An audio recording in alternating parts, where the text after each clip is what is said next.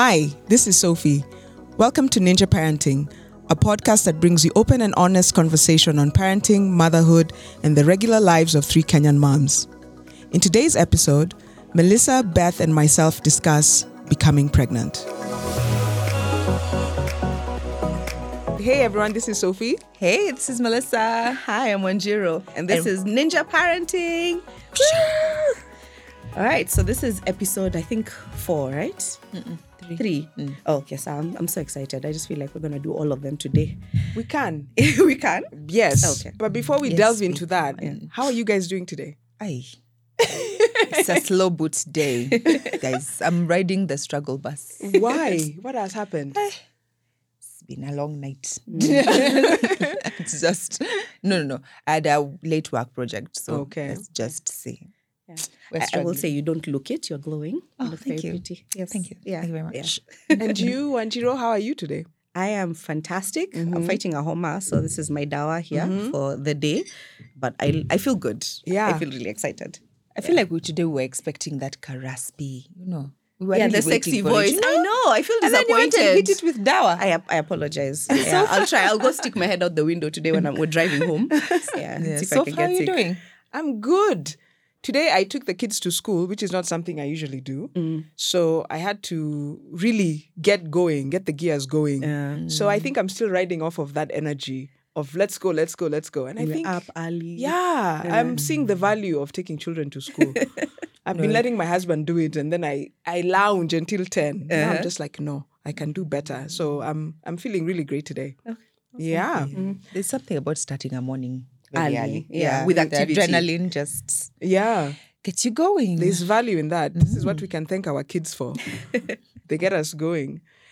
Today, speaking of kids, I wanted to talk about the whole process of having children, the physical process of getting pregnant. And I know we've shared this personally with ourselves, but I think it would be an interesting thing for our audience to hear about our journeys to motherhood and parenthood in general. So let's start with you, Melissa. Yes. Yes. Yes. If you start with me, it's just controversy. Let's do it. That's why. Dive in. It's like things get thick fast. Wow. Let's see.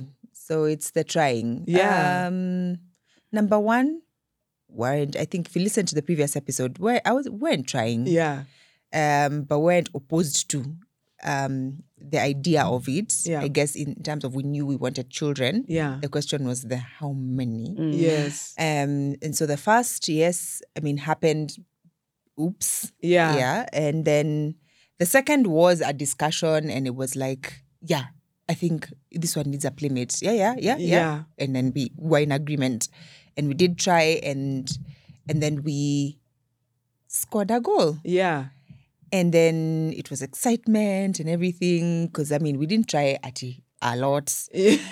And I remember at that point, it was the excitement of, oh my God, it's the baby's coming. You quickly start tabulating. Okay, baby's coming this time. We're pregnant in February, expecting baby this time, the wheels start running. And then I remember I was so excited because I don't know how, but most times I find out I'm pregnant before I miss my period. I just have a gut feeling in me. Yeah. And the lines were always faint, and then, blood test, and then, it's positive. Yeah. And so I remember rushing to the doctor and, kimbelembele, you just get there before even there's a heartbeat. So he's like, come back after 6 weeks. I guess 6 weeks plus is when you start getting a heartbeat. So we did. And then there was a heartbeat, the excitement, the joy, Then I went out for a work trip. We had a heavy work gig, and I remember it was at like week 12. So I was due for a visit now that next week. But I do remember feeling off and whatever. And I'd call the guy, and he's like, and I'm like, I'm feeling like something is not working out. Yeah. And he's like, oh no, it's just pains. This is like growing pregnancy pains. You're fine. But at some point it was so painful. Like it was like it was a pain shooting down to my left leg. Like I'd even find difficulty walking. And I'm like, this cannot be, Kawaida. Yeah. And so I remember now just being like, something in my heart is just not settling well. And so it wasn't until the point where I started noticing I'm spotting that I'm like, this thing. And the pain was just, and that day the pain was, I could literally was limping around. And so I decided, you know what? Let me just take myself to the emergency room. Yeah. And so I dashed there, we get there, and the anxiety of, hey, okay, so now I guess we have to, of course, the first thing is, when was your last period? I'm pregnant. How many weeks? This many weeks. So of course they have to send you for an ultrasound. That's always the first step. Yeah. And so I remember now waiting and the anxiety and just now praying, I really hope there's a heartbeat, I really, because you could see the doctor's face from the symptoms that's looking. Oh. And I do remember when we finally, so I called my husband, he met me there, and we're like, okay, so ultrasound, find the ultrasound. And I remember just trying, you're trying to like peep through to see where, so you face the screen this way so I can see what's happening. Yeah. And then just the guy looking confused. He said, you said you're how many weeks? That's red flag 3, Yeah. And I'm like, I'm 12 weeks. So he said, okay. And I asked him, I can't hear the heartbeat. And he says, we'll send the report to the doctor, don't worry. But I'm like, no, please just turn the screen. I want to see the heartbeat or hear the heartbeat. And he just, I guess because of all my questions, he was just like, okay, this babe, I guess I just kind of have to just show her. So, and then he was like, we can't find a heartbeat. And I'm like, but why is the gestation? Because, when you're doing the ultrasound, it does show you the age, like the whatever age of the baby. Yeah. And I'm like, why is it showing that the baby is 9 weeks and I'm 12 weeks? So he said, now you need to go see the doctor. Okay. So apparently, I'd miscarriaged and the baby had actually started decomposing. So from the 12, now it had started shrinking. Oh, man. In the body. Yeah. And so, of course, now starting to deal with that emotion and all of that. Yeah. Was just a whole other story. It's gone deep fast. Yeah. It's off the cliff. Yeah. And so I remember now from that point just starting to just cry. Oh. Just the sadness, the loss, the heaviness. Yeah. As you now wait to go see the doctor to now tell you the what you state already the know. obvious. Confirm. But now it's the what are the next steps. And I remember my husband coming in when I was in the ultrasound, and so he came in at the time when now I was being told there's no heartbeat. Yeah. And even for him, he just sank. Like you could see him balancing tears, and you can see he's trying to be like the man, but also even him is dealing with like, okay, what is this? So going to see the doctor, but he wasn't our main doctor. And I think at that point, it's also just the importance of having a good gyna. And also the realization that one gyna can be good for, like, what's good for the goose? Not good for the gander. Is that sometimes one gyna can work for somebody so well, but can be terrible as an experience for you. Yeah. Because I do know that we had the same gyna.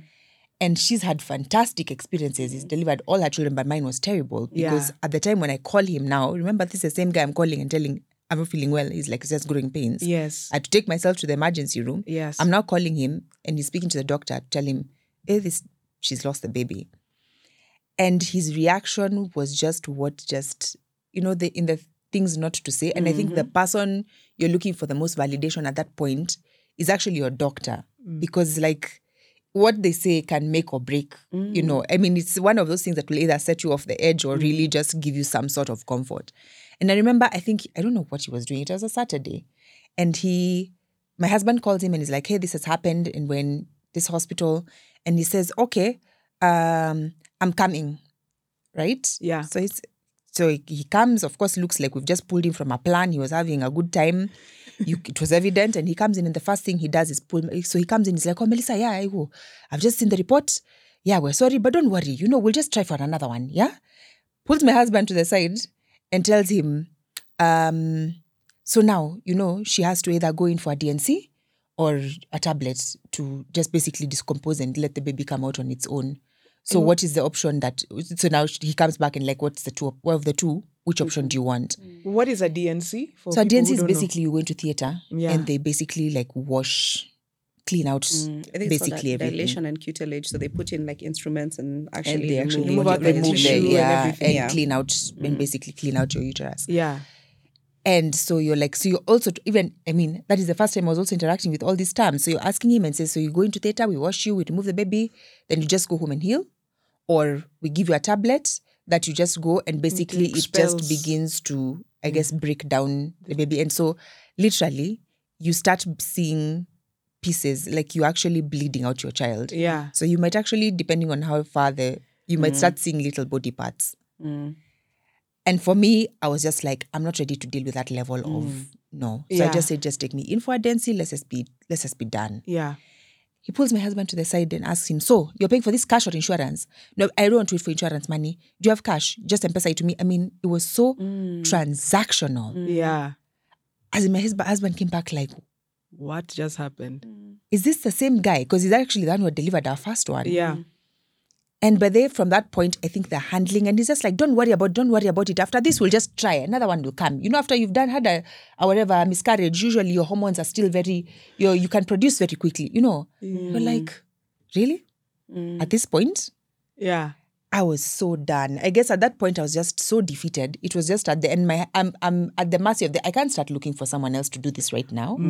So we went in, did the DNC, and yeah, now it was, you've went in with hoping you had a child and left without one. Yeah. And it's the dealing with the emotions around it. And had you told anyone other than your husband that you were pregnant with the second child? Because, you know, there's always this conversation about when to tell. Yeah. Right? And I remember having that same thought process going on. Because when I found out I was pregnant, the instinct is to just broadcast. Go and share with the world. Sambaza this news. It's the happiest thing, obviously. And you're different. Like, even your body has started to change, your morning sickness, your whatever. So you have to explain it somehow as well. But you really want to share that news. But then there's this other, thing that don't say until week 12, because that first 6 or so weeks are very delicate. It's a really delicate time. And that's when most miscarriages happen during that window. So you're just counting down to be like, okay, if I can get past this week, then this week, then this week, then I can finally tell. So had you already made that announcement? I'd made it to just us. There were a few people that did know. I mean, you guys knew. Yeah. We always know. I know you always Us, we know. We are woken up. Inside.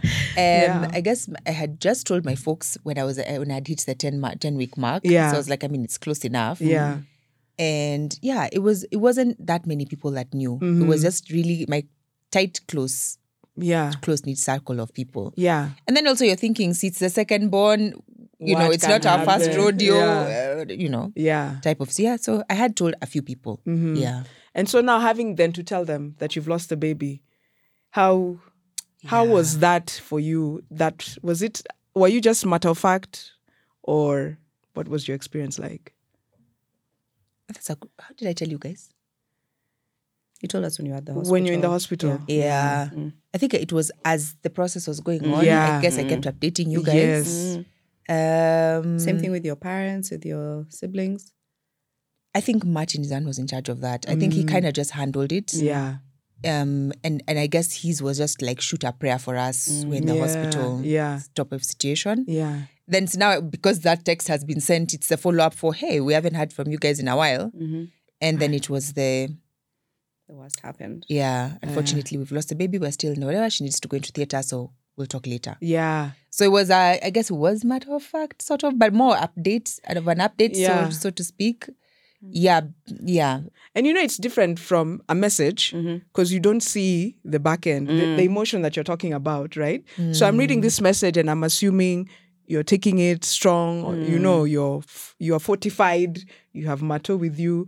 But then now when you talk about the breakdown, that is what many of us, we don't get to see. And we're thinking, okay, at least she's okay. And even in our minds, at least in my mind, I'm thinking what your doctor has said is what I'm thinking. I don't say it, but I'm like, she's young. She'll have another opportunity. She has already done it. I'm thinking it, right? But I know that it's not an easy thing to say. To hear at the moment, yeah. And I know, Beth, you've had a similar experience. And by the way, guys, Beth is Wanjiru. We alternate those alternate. names based on. She has very many names. Yes. She has Sweetie, aliases. honey, gorgeous. Most people call me gorgeous. Yes, actually. so gorgeous. Yeah. How you've been in a similar situation. Yeah. How similar is yours to Melissa's, or how different is it? So mine was with the first baby. Yeah. So I think from the last episode, I said that I'd never considered the possibility that a pregnancy doesn't go all the way to term. Like, it was, no one had ever mentioned. It was in the movies, it was in stories, but it could not be me. Yeah. Not possible. So we were further along. We were at almost 6 months. And what I recall is that everything was fine, but I'd never felt the kicking. I'd never felt any of that. Just my belly was growing bigger. Ultrasounds are fine and everything. And this may or may not have significance, but I remember it as the experience that happened before. We went for a walk at Karura, and I remember I fell at some point. But it's not like I fell hard. I fall all the time. This is another thing that people don't know about me. Once a month, I fall regularly. It's just a thing that happens. So I fell, and I didn't think much of it. And then 2 days later, I was going for an appointment to the gynae, just a normal checkup. Yeah. What was weird about this thing that I thought about it afterwards, I think it was just God, honestly, is one, I asked my mom to take me because Brayo was unavailable that time. So my mom was like, she's never seen an ultrasound before. She's like, wow, I want to go. This seems like, what is this thing you guys do? Like, they put a thing on your stomach and then, so it's like, let's go and you'll get to meet your grandchild. Yeah. And then the second thing about it was that it was the wrong date. So I don't know how I misread my calendar, but my appointment was actually the following week. But now I had moved it a week earlier in my mind. So here I am with my mother. We go to visit the doctor 6 weeks. And the great thing is he has his own machine. So usually you go in, you talk to him kidogo. He gets to know like what's happening in your life and so on. And then now we go into the room to do the ultrasound. You go, you prepare yourself, lie down. It's very awkward, You're just sitting over there with your clothes all the way up until it's due wear. Yeah. But, used to it. So he comes in and we're chatting as he's doing this. And there's a routine, he starts to look. Yeah. First he checks like the cord. He checks what. And then as we're talking, I'm busy chatting with my mom over here. And my mom isn't noticing, but I'm seeing his face and his expression changing. Yeah. And I'm not getting the usual, where's the heartbeat? The baby is not moving and whatever. He's not mentioning anything. And the conversation starts to die. And then I noticed, this is a weird thing, and this is what I'm saying, like, the experience can be very different for two different people because it's the same gyna. Yeah. But he started balancing tears.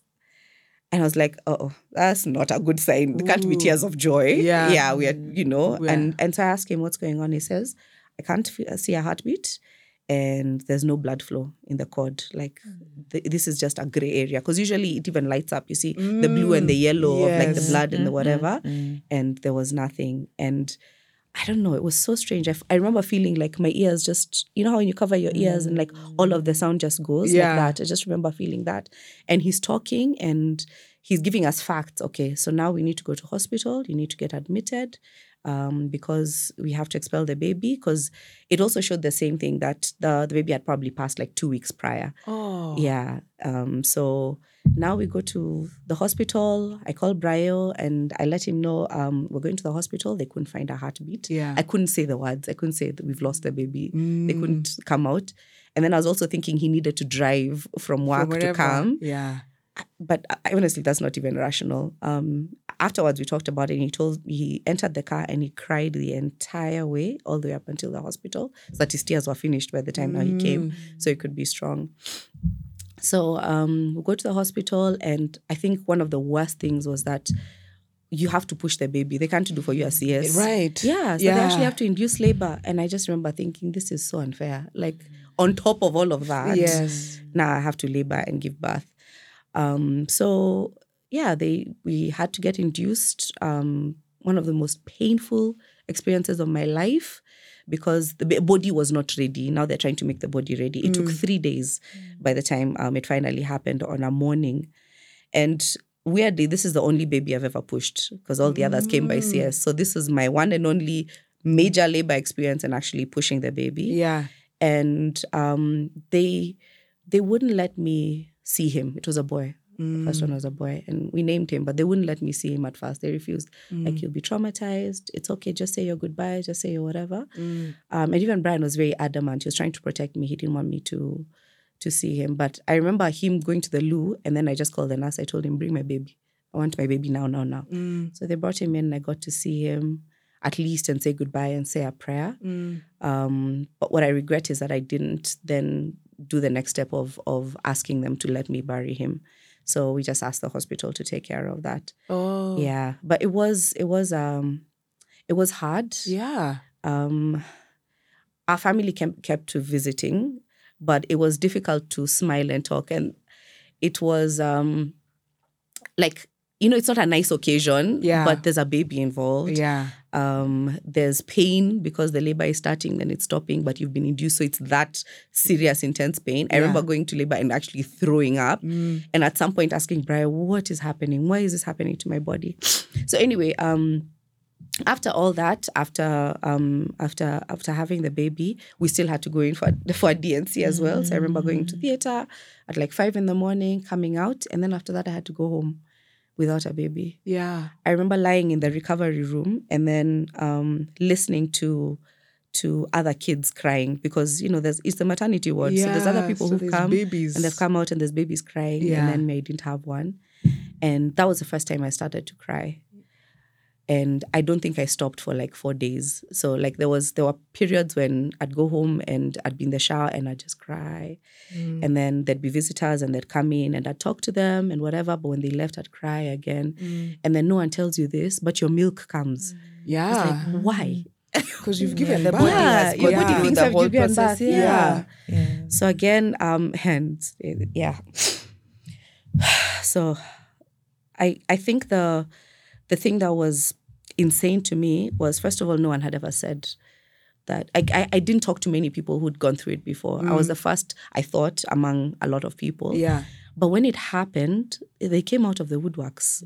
Yeah, like, people are saying, I lost the first one. This is actually our rainbow baby as well. I have an auntie who told me, like, one of the aunties that's closest to me. Yeah. And we've known each other for life, obviously my life, because she was there when I was born. But then she also told me that she'd suffered 2 miscarriages. And I was like, but why have you never mentioned? I would have been better prepared. I wouldn't have taken this all for granted. So I think it just made me realize the importance of like what we're doing here, which is having conversations about reality, about what could happen, what couldn't happen. And it's not to strike fear into someone's heart or to say, there's, just to make you scared of doing it. Yeah. Because everything in life has risks, especially the things that are worth it. The stakes are higher because, you can get hurt more. But it helps to talk about everything. It helps to share with people. It helps to allow them to know that this could happen. But on the flip side, also, it can be great. So, like, for you, I think it was tough trying, but yeah. I mean, your stories are so powerful because, again, I've known you guys for a long time, and yet I'm learning new things about what this experience was for you, right? Because my looking at it previously, I was sort of distant. And you can't really know what somebody is going through. Even when they're smiling with you and they're like, yeah, it's okay. But when they close the door, they're bawling their eyes out. And they're alone in this because no one can, even your husband can't really understand what this feeling is, even as bad as he's feeling. And to be fair, we never really check on the men. It's true, yeah. Right? Like, how are you dealing with this loss? Because he was also having a baby, right? He's probably told his co-workers, everyone, his mother. Yes. And then for you guys, it's a boy and you know the significance of boys. And then, so they're having that thing. But it's interesting to hear your stories from the loss side. Mine was different in that I was losing something I didn't have. So as I was trying and not getting pregnant, I was experiencing loss. And I was like, this is not going to happen for me. And I was in the same place of, I am broken, I am damaged, it is my fault. It must be something I'm doing. I waited too long. So I had all these explanations as to why it was not happening. Yeah. And it was also a difficult thing to tell people. and say, like, I can't get pregnant. Yeah. Because people just assume, what do you mean? You're a woman, 16-year-olds you do should it. be. Yes, there are people who sneeze and then suddenly they have a baby. Triplets. Yeah. And then they're like, oh, the babies are too many. Like, I just want one. Just only one. Yeah. So and that was a difficult conversation to have with my husband, because for him, he was just like, matter of fact, like, we just do. Well, what is the problem? And I had already gone to the place of, it's not going to happen. So how do we prepare ourselves for this not happening? And I was lucky in that I didn't wait so long, because I know many women, many couples go years and years of just crickets, whether it's with miscarriages or just not getting pregnant at all. And so I was fortunate in that while I waited, it did not take a long time.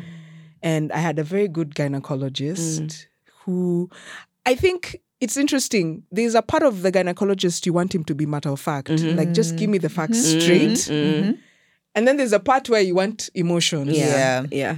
You want him to be your mother Yeah. also. Like, oh yeah, cry with me. Yes. Yeah. So it's finding that balance of, what do I want to hear at this moment? So I appreciated that our doctor was matter of fact, that this is the issue that you're having. And if we do X, Y, Z, you will be successful. And sure enough, we were. But I know other people have seen the same gynecologist and have come out saying, you guy, he's so matter of fact. He's just straight to the uterus. You know, I know, yeah. He did over coffee. And you're like, but that's what you need. You want a guy who will fix the issue. I remember actually when we were trying again. Yes. I remember having to go, and then now I went to yoga. Who I was like, I want somebody who's giving me emotions. I want somebody who's serious about, if I tell you I'm having a symptom, I just need you to be. I need you to take me seriously. Yes. Run the tests if you need to, and then just say it's nothing when you've run a test. Yes. And so I do remember she was like, the first one thing was, if you're going to this guy, just manage your expectations. He's not your hold my hand kumbaya guy. But you see, the thing is, I think with the previous one, that's what would happen with every session. You'd walk in and he'd spend literally almost 30 to 40 minutes just talking to you. So you've already positioned yourself as this person who, in fact, I used to find the talk a bit much, right? But now you've set the bar, and then when it's really important to now have the kumbaya, now you're not available. I mean, where are we? But now moving to this other one, I do remember going into the questions, and I think it was after now grieving, and in the grief I just wanted to just know, was it me? Was it the doctor? I had so many questions, and I think I went into him, and I went to him, and I just went and I was like, listen, this is the situation. I just lost a baby this many months ago. I don't know what happened. I'm just looking for answers. I just want to know, was it me? Is it something in me? Is it something to look out for? Is it like, I just need answers? Was it negligence? I don't know. And for the first time, because really, he delivered my other two. Yes. I did see him having an emotional part. You have ever seen him looking emotional? Never. He actually sat down and told me, okay, we're just going to run some tests first and just see if there's anything in that could be going on with your body. First and foremost. And then from there, let's have the discussion. And then we came in, and he was in the mood, like he was not at the overly. But you could see even from his expression, he was present in the conversation and understanding the weight of the conversation. And I do remember him saying, okay, your results are in and it looks like everything is okay. The baby, unfortunately, is gone. It's hard to tell what could have happened. It's really hard to tell at this point. But what I can do for you is that we can walk this journey together. Let's start the process of, would you like to conceive?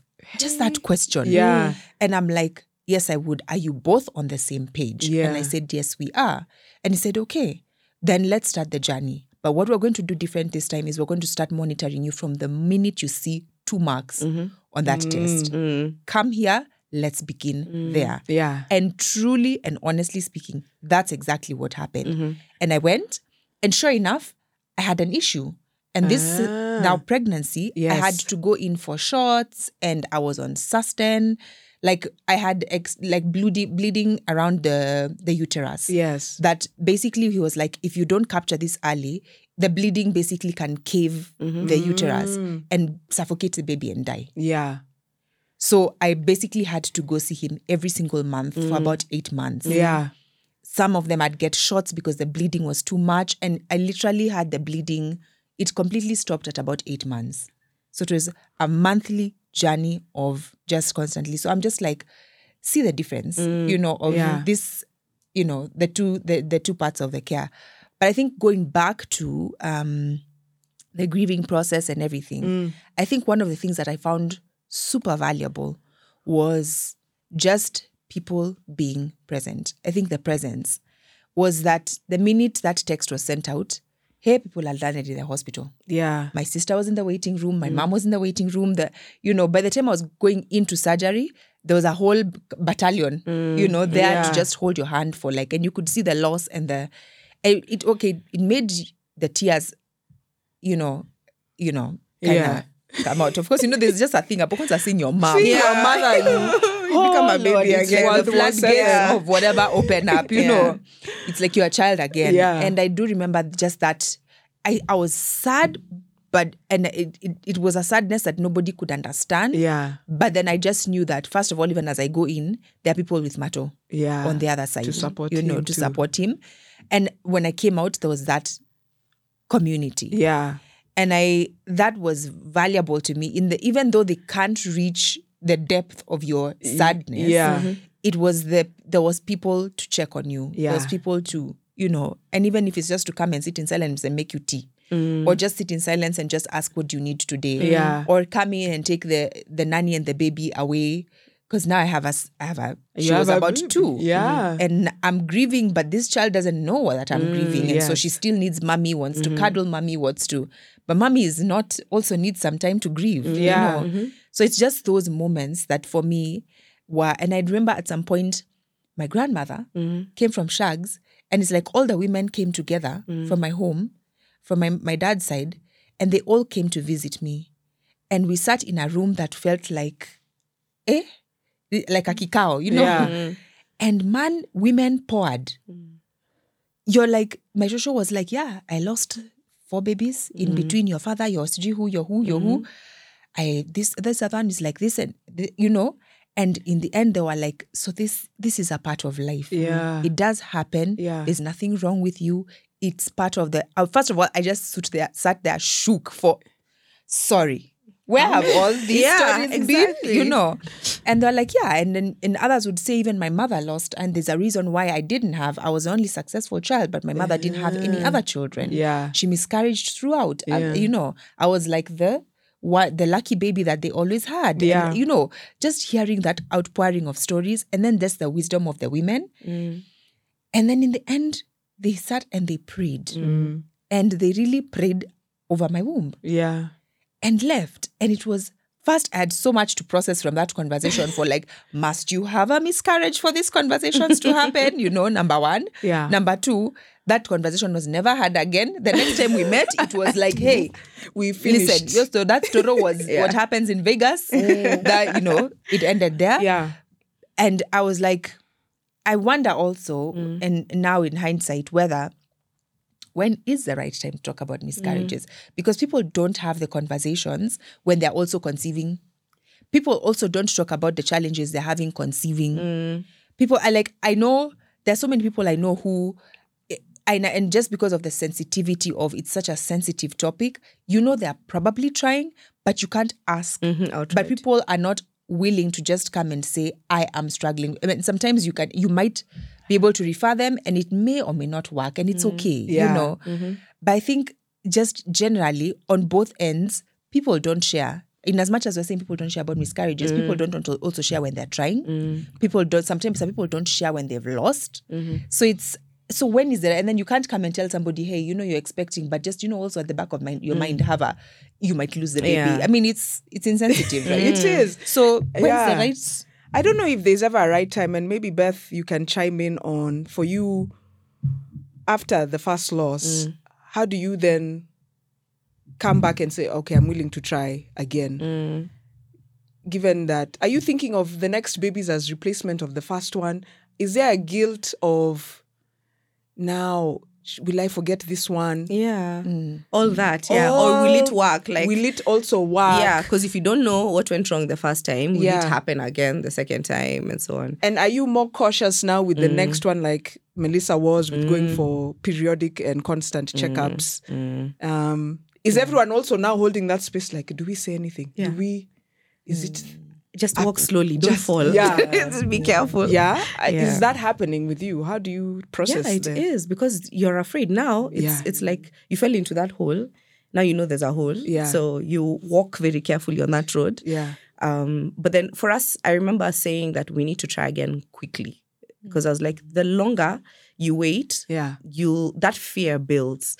It doesn't actually go away. It even just gets worse because now you start filling it with stories, with newspaper articles, with all of the stories that the moms told you, everybody has told you. Now you're like, it can happen 5 or 6 times. Right. Yeah, so now it starts to just boil and boil. And I was like, I know we want to have a family. We are at the right age. So let's try again. Let's try again fast. Yeah. But yeah, there was that caution, and I think for me every month, the doctor insisted that we do an ultrasound every single time that we come in. So the first 3 months were the most scary because you can't feel the baby. So you're only relying on the ultrasound. So you wait for the 30 days and then you go back and check. And then you can see, baby's kicking. Yeah. When the baby started kicking, that was huge because I hadn't felt that with the previous baby. So this became my daily. Is the baby there? Is the baby okay? Is everything fine? More careful about what you're eating, more careful about how you're praying, more careful about where you're walking. I don't think I did Karura, that Mlima again, honestly. And later on we found out that wasn't the problem. That wasn't the cause. But yeah, I mean, it was definitely scary. And to your point about when is the right time to have this conversation, I don't know that there needs to be a fixed time. I just think that people should be more open about, like, if we're sitting down chatting as friends, it's not at the baby shower. Now let's dump everything on you all at once and all of that stuff. Yeah. But it's like, if I know you as a friend, I can ask you, so how was it for you? Or I know you're planning to get married, so what are you guys thinking about? Are you guys want to try immediately? Do you want whatever? Hey, for me, this is how it happened. I think that's when it should be, that's when the conversation happened organically. Yeah. So that it doesn't become a major thing. Yeah. But it's something that at the back of your mind, you're like, okay, yeah, I've heard of these experiences from these people. And I know that these are all of the possibilities and everything. And then also I know who to talk to if anything were to happen. Because if this person has gone through it before, I can come back to them and be like, I'm facing the same challenge. What did you guys do? What happened? Yeah, rather than waiting for this occasion, for it to take place. Because then it just becomes, I can't remember half the stuff I was told at my baby showers or even the bridal showers. Like, it was just so much. Even the wedding day. The people take that day. Yeah. The speeches, I think watch the video. That's where you'll get the info. You're not going to hear it that day for sure. Yeah. Beth, I have a question for you. So in that moment of losing baby A, and it's A in all the it is, yeah. We called him Ato, Adal. Yeah, so it is A. So in the time you were losing Ato, we were there, we saw you laboring, but what are the things that stood out for you? Like, what was it that you felt was support at that time, or what was the support you needed, or what was it provided, or was there something that could have been provided? Knowledge of what was going to come next, because again, I was expecting to go into labor and do all of those things. Like, we were still months away from that. But I felt like the doctor didn't give me enough information, practical information about this is going to hurt. This is going to take this long. Yeah. This is, after it happens, this is what you can expect with your body and whatever. Like that thing for, I'm in the shower and the milk comes. Yeah. I'm like, I would have appreciated preparation. Yeah, to know that my body is going to do that. Yeah. So that's one thing. But I did feel like from my family and friends, just people being there, like you said, because during the labor process, going out for a walk in the hospital with people, just getting out of the room and then just walking around was great. Knowing that they were there even to pick me up and make me smile. And this is interesting because Brian and I process differently. So he was like, can you cry? Because it's like, I know if you don't do it now, if you don't deal with it, then you're not going to be able to, like later on, you're just going to hold it and you're not going to do it. But me, I was like, okay, in the hospital, all of my strength is for I'm going to need to push. Yeah. So if I break down, I'm not going to have the strength to do that. Yeah. So anyway, that's a conversation for another day about how we deal with it differently. Yeah. But I think that the people being present was very helpful. Just even if it's sitting in silence, asking me, how are you feeling about this? What's your body doing right now? It helped me to get out of my head and to actually just be able to externalize it and shikilia my strength for where I needed it. But interestingly, in the middle of number 2 and number 3, we also lost a baby very, very early. So, I remember we were trying, right? So, and this baby number 2 is one who took the longest. Okay, baby number 2 who is in the world right now. Yes, I guess pregnancy number 3. Yes. So this one took the longest. We were trying. And then I don't know what I was doing. I think I was measuring my thyroid levels or whatever. And I also found out my HCG levels are going up. And HCG is human growth hormone, I think. Chorionic hormone. Yeah. Dr. Sophie is there. It's a pregnancy hormone. Yes, exactly. And it should be increasing as you're pregnant. So for some reason, I went for a test and found out it was increasing. Again, before we've missed the period. Yeah. So I was like, it has landed. Yeah. We're doing this thing. Yeah. And then, it increased. And then at some point, it started to go down again. So again, call the same doctor and he tells me, now, Beth, here's your problem. You see, the reason we wait for you to miss the period is because there's things you should not know. Yeah, you're looking behind the curtain. This happens all the time. Yeah. You might land one and then it goes because the body knows this one is not ready for the world. So for some reason, that one now just landed. I didn't feel bad. I was like, okay, you're making sense. Because it's this is your problem. Why are you going to look for information? Just wait for your body to tell you, okay, it's ready. Yeah. But now you're going to see things that you are not meant to know. You're looking in the engine. What do you know about how engines work? Yeah, so anyway, that was an aside because interesting, the way that he said it made me laugh and then it just made sense in that moment. But he was a lot more... In the second pregnancy, he was a lot more cautious about me, asking me, how are you doing? How are you feeling? What's happening? Yeah. And he's the one who insisted every single visit, we had to go and do an ultrasound. He didn't even charge me for all of them. Yeah. So he charged me on and off. But he made sure that our visits always, and he'd turn the screen and show me, see, everything is fine. Everything is okay. We're doing well here. Let's see you again next month. Yeah. Yeah. So it seems then the thing that you're both saying that is so critical is that support from your loved ones, your community. And there's always this fear, I think, for people on the outside about saying the wrong thing, right? We are terrified. We want to support. Everyone wants to support you. They love you. They mean well for you. But they're like, if I don't say the right thing, I'll be cut out. I'll be... ostracized from this person's life. So what are things that people can, given now from you, the recipients of these words, what are things you would say not to say? You've said what your doctor said. You'll get another one. Quick, fast, get on with it. Help us. I appreciated that, honestly. And people take things differently. Yeah, but me, I'm okay with the, you're healthy.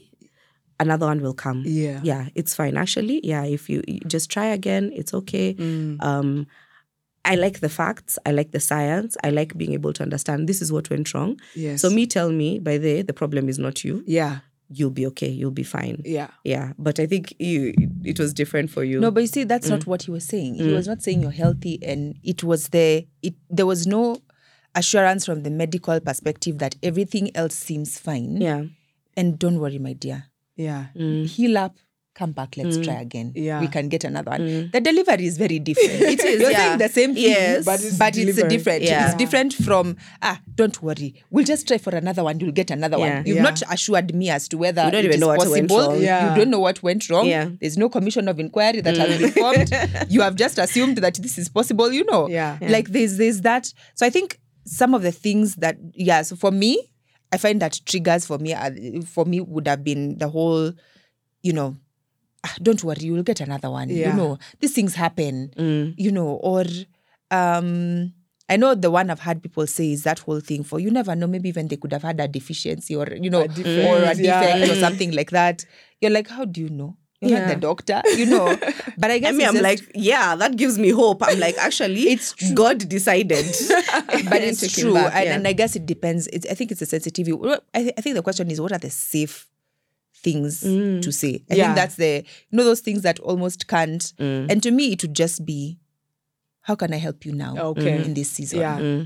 Because then you're letting somebody be able to process their feelings and let you know how they would, they want to communicate how. Yeah. And if they don't, it's also okay to just come and sit in silence. Yeah. And just serve them. And say, I don't know what to say. It would be if they have another child. Yeah. Try and get the baby and take them. Try to take the other baby out for a few hours just to let them to have some downtime. If you can take them for a sleepover, if you're that close, do it. You know. If you're in a position to just be able to allow the couple to just have alone time for some time to just process. Yeah. I think that's an important thing to do, Yeah. And it's okay to just also tell somebody it's okay for you to be sad. Yeah. It's okay for you to feel the way you're feeling. Yeah. It's okay. Yeah. Do you want to be asked, like, what can I do for you? Do you feel like you can articulate it in that season? And it's okay, because even if I say I don't know, it's also honestly, then it's also my state of mind. I don't know. Yeah. That's also okay. Yeah. And then now at that point, now you sit and start fishing for the things you can see, right? Yeah. It's the house he's trying to cook, let me help her. It's the this, or is it the bringing home dinner, or is it the, Yeah. It's the trying to, I think one of the things I've learned, and I've learned this from a good friend of mine, is that sometimes it's the unsaid things that really make a big impact. It's the thinking about, sometimes imagine you're dealing with this heaviness and then you have to think about mundane things like, vinguo zimeoshwa, what are we eating for dinner tonight, or visitors are coming. Yeah. I now have to give the housey instructions, Yeah. There's those things that honestly just lift a weight for somebody and they don't have to say them. Yeah. It's the just be, be sensitive to what's happening in terms of the environment also. Yeah. Is it possible as well that there's a part you're playing here in the I'm receiving whatever they're giving me, even though it doesn't fit my need exactly, but I can see the intention, right? Because for you, that help of, okay, so you can see what's needed around the house and then you step in and you sort it out. And then that is something that for you, because your love language, let's say, is service, right? So you can see that somebody feels in the need and that helps and lifts you up. But for somebody else, I don't care. Let it burn. Let it all burn. It's true. But what I'm saying is that there's also a recognition of, I don't need all of that, but you know what? They're trying. You know what? As in, I can see they came, and I can see what they're trying to do here is to be present and to help me, even though it's not the right thing, even though I couldn't care less if the dishes were done. Yeah. But I can see that they're doing it from a place of love and they're just trying to help. So it's like there may not be necessarily 100% clicking of, I know exactly the right thing to say, the right thing to do. Yeah. But for both parts, there is, I intended to offer my hands, to offer my time, to offer my whatever. Yeah. And then you receive the intent rather than the actual action. I like that. Yeah. I think it's what you're saying basically is grace for everybody. Grace for the one grieving and grace for the one supporting, because we are all coming to a place where we don't know what to do. Yeah, it's true. Right? It's a new terrible thing, and we are trying our best. So I give you grace, and I appreciate the attempts that you're making, and I accept what you're offering, and then we don't dwell so much on because yes, there's clearly things people shouldn't say, and people who don't have that skill should just not come. Yeah. But at the same time, yes, just to say what you're saying, I don't think that even if you came to visit me, Sophie, and said something that just set me off or triggered me, that I'll cancel you. You shouldn't. You see, no, that's not going to be the case. We'll still continue to be friends, and I mean, I think later on you'll still process it and understand that. But the truth is, at that particular time, it will sting. It won't mean I'll cancel you, but it will sting. So the question is there. Just being mindful. Yes. And I feel like it's the same thing also even when somebody has had a loss of a person, Yeah. a parent, or there are things And anyone. you'll hear people saying, "Don't God's come and will. tell me the Lord gives and the Lord takes away." Don't come and tell me He lived a long things life. like he lived a long life. Yeah. Don't come and tell me he's in pain no more, Yeah. or she's in. There are things just be sensitive to some of those things. Yeah. Yeah, I agree totally. And it's just that all around, be gracious even in the comments that you're making, and also be gracious in receiving. You're going to meet those people who they really don't have filters, tone, they don't understand. But again, like you said, they came. And that is sometimes much better than the one who has not come and is sending thoughts and prayers from a safe distance. Sending you thoughts and prayers. Thoughts and prayers is the worst praying thing for you, can- and you've not. You've never prayed. Stop it. Just bring whiskey. That is a better gift for my pain. Yeah. So But yeah. I guess the beauty of it is, I think, and that's the purpose of this whole conversation, is if you are in a situation where you're grieving, or in a situation where you've had a miscarriage and you don't know what to do, what are the next steps, surround yourself with a village. Therapy is also an important thing.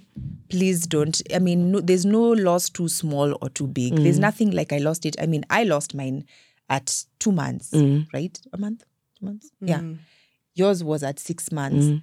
But there's no way you can say, it was so early, was worse. Yeah. and this was, whatever Loss you're is feeling, loss. your feelings are valid. Please just make sure you are, and even for men, please. I think we also need to support groups for men. I think as you're supporting the women, I wish the men could also rally in that way, or sit both of you together in that room, not just the women. Yeah. I wish the men could also be included in a lot of these conversations, because they're left to navigate this in a hard way. And so, ninja parents, the male version, we are here for you. Yeah. Yeah. Yeah. I know I hate to leave it on such a downer, because it feels like, oh God. Oh no, but there's joy. But there's still joy. And in your case, there has been. And of course, your children will never take away the memories take and the the loves place. of the ones that you lost. And that's not why you have them. They're not replacements. But you have moved forward in love and joy, and now you get to be parents, which is a whole and other JDs. I know. And the funny thing about that is, the fear never leaves you. Never, even now. It never leaves you. Yeah. Even when they're out of the body. Now it's even worse, I think, because now you're like, anything. A hawk can carry them away. But that we shall discuss in another episode. The continuous fear of Parenting. Being a parent. Your heart running around outside of your body. And what you can't and cannot do. So we'll cover that in an upcoming episode. Yeah. So I think we end it on, it's better to have loved and lost, or had and lost, than never to have tried at all. Yeah. Hey, wisdom. See you guys in the next episode. Bye-bye. Bye. Thank you so much for joining us on Ninja Parenting. If you'd like to reach us, we are available on all platforms at Ninja Parenting KE. Additional resources on motherhood and parenting are available on www.ninjaparenting.net. Join us next week for another episode of Ninja Parenting. Thank you for listening.